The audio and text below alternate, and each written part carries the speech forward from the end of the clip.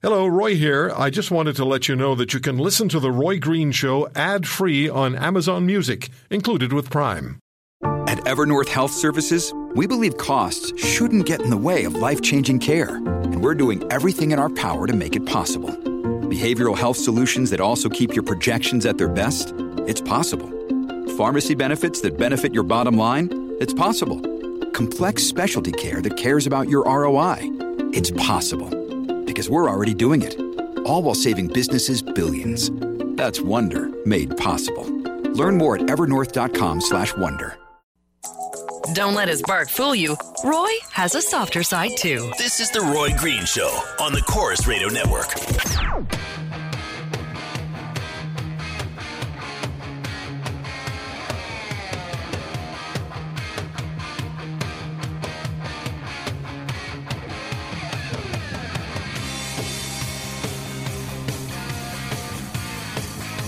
So, how much money do you owe? How much money do you owe? How much money do you owe? Because whatever it is you owe, that goes into the pot of some $2 trillion. $2 trillion. That's with a T as in Tom. $2 trillion that Canadians owe individually. That's a huge number. How many of us are there? 35 million, and some of them are kids who don't have credit cards or shouldn't, although some of the banks may have, who knows, sent 4-year-olds applications for credit cards. Banks are being looked at for their aggressive marketing. There's a lot to talk about. The $2 trillion debt is one item. The bank aggressiveness is another. And we're going to begin, though, with the story out of the province of Alberta and the budget that was brought down by the Notley government this week. And Catherine Swift, WorkingCanadians.ca, former CEO and president of the Canadian Federation of Independent Business, Canada's most powerful woman. How are you, Catherine? I'm fine, Roy. Good, because I just want to hold you back just for a second. All right. Because I know you have something to say about this budget. Linda Leatherdale, former money editor of the Toronto Sun, vice president of Cambria, Canada. Ms. Leatherdale, your favorite subject is what we owe as Canadians, $2 trillion plus. I know. It's so scary, Roy. It's so scary. Doesn't scare me. It terrifies me. It's absolutely scary number. We'll talk about it. Michelle Simpson, former Liberal member of Parliament, the ethical member of Parliament who informed us of her expense spending, and for that she was punished, ostracized, not allowed to speak in Parliament. So that tells you about how open and transparent these people are with us.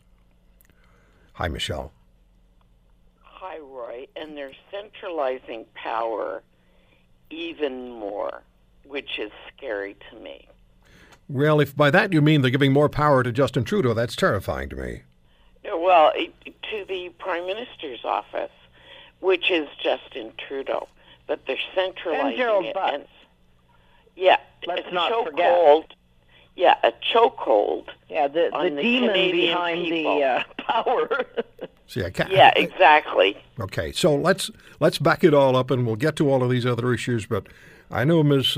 Swift is chomping at the bit to get at this document that was issued by the Notley government, which is so reminiscent of what a certain Bob Rae used to unload on the province of Ontario. Well, actually, it's funny. Just under a year ago, I was out in Alberta on a speaking tour, and what I was saying in my speech was, just watch. This is all looking like Bob Rae in Ontario. And indeed, and we know how that turned out, of course. That was a long time ago. But with the exception of the fact that Alberta is driven by oil, so that's a little bit of a different, twist than Ontario. But it's the same game plan. And I guess what makes me so crazy after being in this sort of public policy business for decades and decades is how we keep repeating the same mistakes. This budget, it was interesting. I was just looking around on the internet today for some perspective. When Klein paid off the debt in Alberta, it was about a decade or so ago now, he paid off a debt of $23 billion. Well, now this government in this budget predicted a debt in 2020, it's not that far away, of $71 billion. So in other words, almost triple what Klein paid off when he made Alberta debt-free. So that's just one statistic. They have a deficit of over $10 billion a year. That's about the same as Ontario.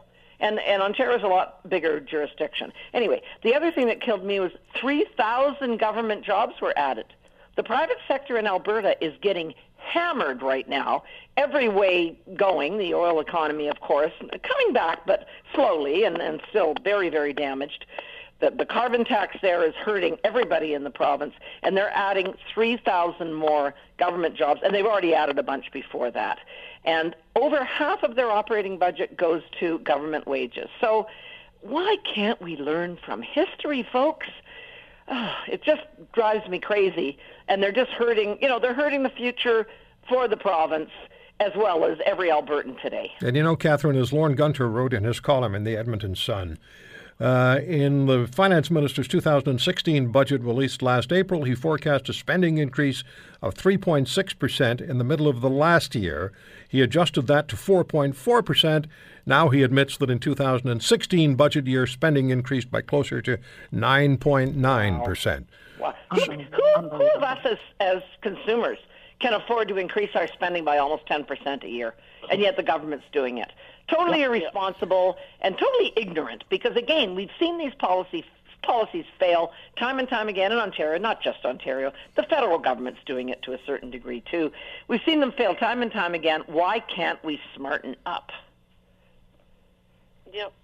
Yep. Yes. Now, seriously, that's the question. Why can't we, or why won't we? And then I look at the photographs of the Premier and some of the other Cheshire cats in the NDP like caucus. Fools, right? And they're acting like fools. Laughing They're like grinning and fools. laughing. Yep. You're in a massive debt. You're digging the hole even deeper than it's been, and you're laughing. And hurting the worst off among us. This is what always kills me. These governments and our federal governments and other ones, they're supposedly helping the middle class. No, they're not. They're badly damaging lower and middle income people, which is supposedly against even their philosophy. So shame on them all. This wasn't that long ago. It was a couple of months ago, and I'm going to have to get back in touch with it. We had a call from a man who's living in an Edmonton trailer park in a motorhome that doesn't run. That's all he could afford to get. He lost his house. He had a heart attack. He was a truck driver, wasn't able to drive truck anymore because he had to wait for a period of time until blood pressure settled down and he could drive again. So he has very little money. He's living on something in the neighborhood, I think he told us, of around $800 a month. That's what he receives. Yeah. So on that money, he can barely afford to park this RV that doesn't run in a trailer park. It was so cold. Let me just finish. It was so cold that he could not afford to buy another propane tank to heat up the little motorhome that he was in, because the carbon tax drove the cost of one of these propane tanks up by, I think it was $20, and he doesn't have the $20. So what he did on New Year's Eve, he ate a couple of sandwiches. That's all he had. And then what he would do was he would leave his motorhome and go and stand in the public washroom in the office at the trailer park until he was warm enough so he could go back into the motorhome and repeat the whole exercise all night long. And we've got a ton of Alberta public sector workers doing very, very well, being very comfy with early retirements and big pensions on the back of that guy that you're talking about. And I've got to tell you this, you know who stepped up for him? The people who listen to this program. Yeah, well, I was going to say maybe some small business people in the area, because they're the ones that do that. Yep. It won't be the unions, I'll tell you that much. But it was people who live across this country who contacted me and said, what can we do to help out Ken? Good on them. And then good on them. All right. Well, I predict, Roy, that Notley is going to be like Bob Rae. Let's hope. Term. Become the federal Liberal leader? Albertans. There are tons of Albertans down in California because it's close. This is their Florida. And she is so despised.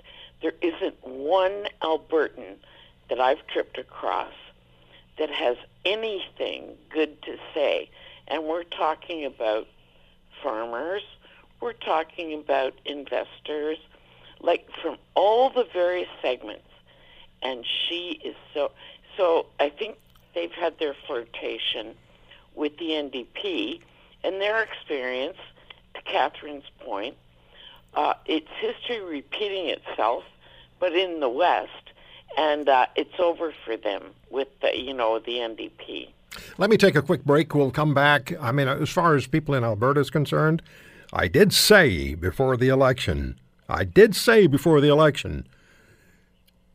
going to tell you after the election, if you elect Notley, I'm going to tell you, I could have told you so. This is the first time I've actually repeated that. I could have told you so. We all could have told you so, and you have another year and a half or so to go, right? Close to a year and a half. Well, it's the Cheshire Cat grins as these budgets are unveiled, when you know exactly what the bottom line is. I'd like to speak with Premier Notley at some point. Anyway, we'll take a break. We'll come back with Catherine, Linda, Michelle, and we'll talk about this massive, massive debt individual Canadians are carrying around with them. And a lot of it has to do with mortgage debt. And yeah, so your house may be worth more than your mortgage, so it's an appreciating asset.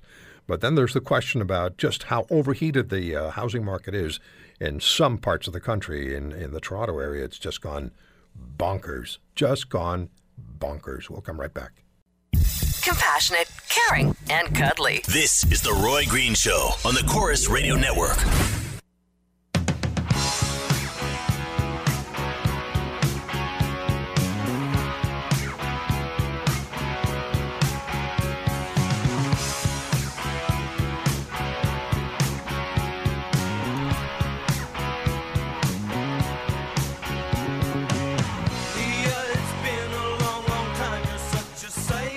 Reading a story on the Alberta budget in the Calgary Herald, I'll just quote them. The government expects to collect more than $1 billion from its new carbon tax this year, but has pledged to keep those dollars out of general revenues and to use it for green infrastructure, energy efficiency, and rebates. Better you put it in general revenues and help people who need some help, like Ken at the trailer park in Edmonton, Premier. Ms. Leatherdale, your favorite issue and the one that should trouble us all because the numbers keep climbing and climbing and climbing, and that's the total debt that Canadians owe. This is not government debt.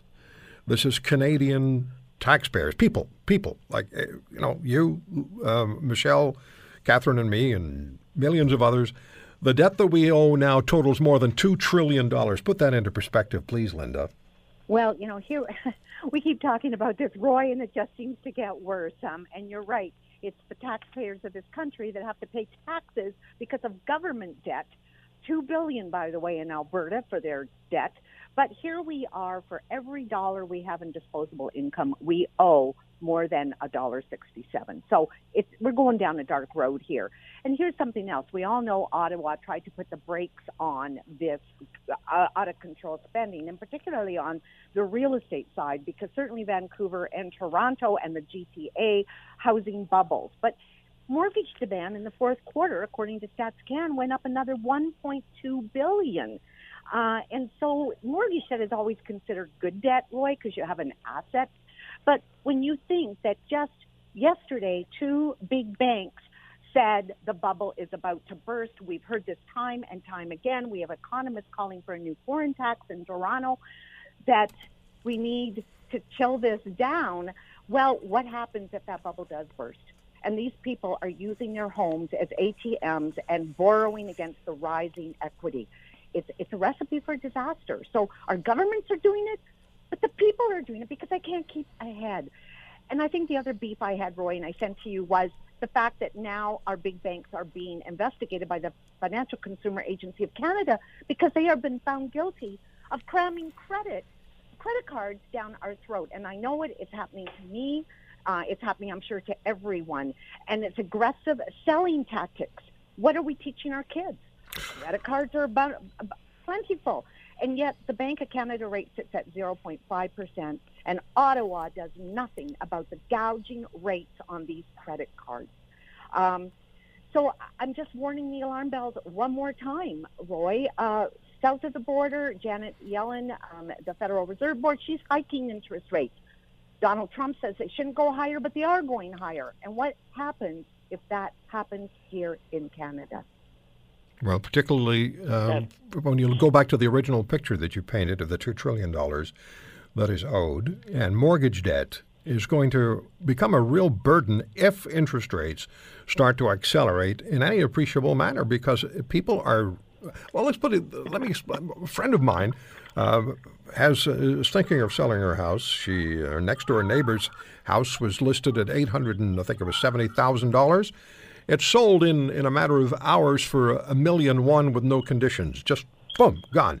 And that story replicates itself time and time again, particularly in southern Ontario, but it has an impact on the entire country. So with this massive debt, you're the economist, Catherine. It's not just a debt for people in southern Ontario or people in British Columbia, the Vancouver area, or people in Alberta, in Calgary, or Edmonton. This is a debt that's going to affect every single one of us across Canada.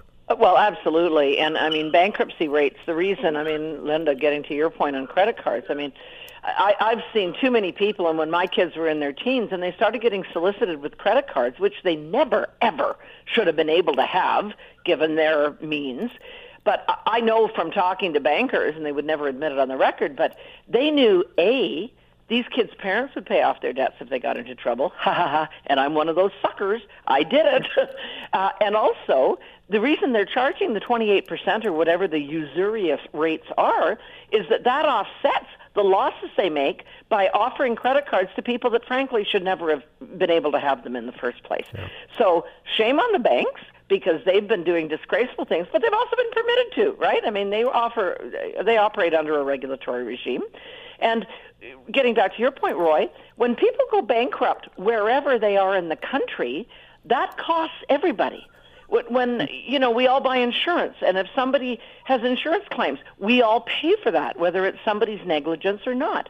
The same with bankruptcy. When somebody goes bankrupt, that costs the rest of us all money. So, yeah, it is not an isolated issue to any region or any sector of society. It affects all of us.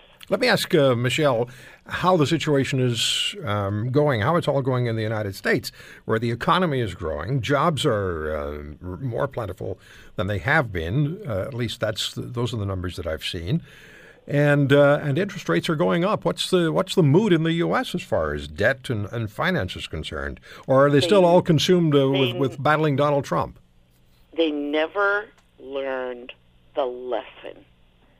To Catherine's point, they're going down a road, like the road to perdition financially, that they were on before the Great Recession. It's bizarre watching it. And the banks are notorious for putting, like there's a big case going on with the Wells Fargo Bank for cross-selling services and credit cards and putting people in debt that have no business being in debt. It's interesting watching it roll out. It is history repeating itself. And this is within a decade. Oh, absolutely. Well, 2008, so there you go, less than a decade. Sometimes. And it was so devastating that, you kind of wonder, when are people going to learn? And they just never learned the lesson. Do you know what it is? It's being in the restaurant and having somebody say, you can have a piece of chocolate cake for just another $1. Yeah. Right? That's right. That's what it is. That's it. But also, Linda's talked to this issue before, I think we all have, is financial literacy. Your average person, sadly, and I don't blame them. And we have 10 seconds. Does not promote it. Yeah. Is not literate financially. I know when my kids have dealt with mortgages and car loans and simple things, I have shook them, given them a shake and said, no, do not listen to that business about, you can pay $300 a month, can't you? No, because you're going to be paying triple the interest rate than if you got a sensible, loan anyway, blah, blah, Catherine. Broken record. Yeah. Catherine. This is the problem. Come on, Catherine. They get 84 months to pay for a car now. That's what I mean. And your average person goes, I can afford $300 a month. Beauties, I gotta go. 7 years when they could save gobs of money if they did it more intelligently. I have to go because we're out of time. Thank you. You're always the greatest. We'll talk to you next Saturday. Thanks, Roy. Toodaloo. Thanks, Roy.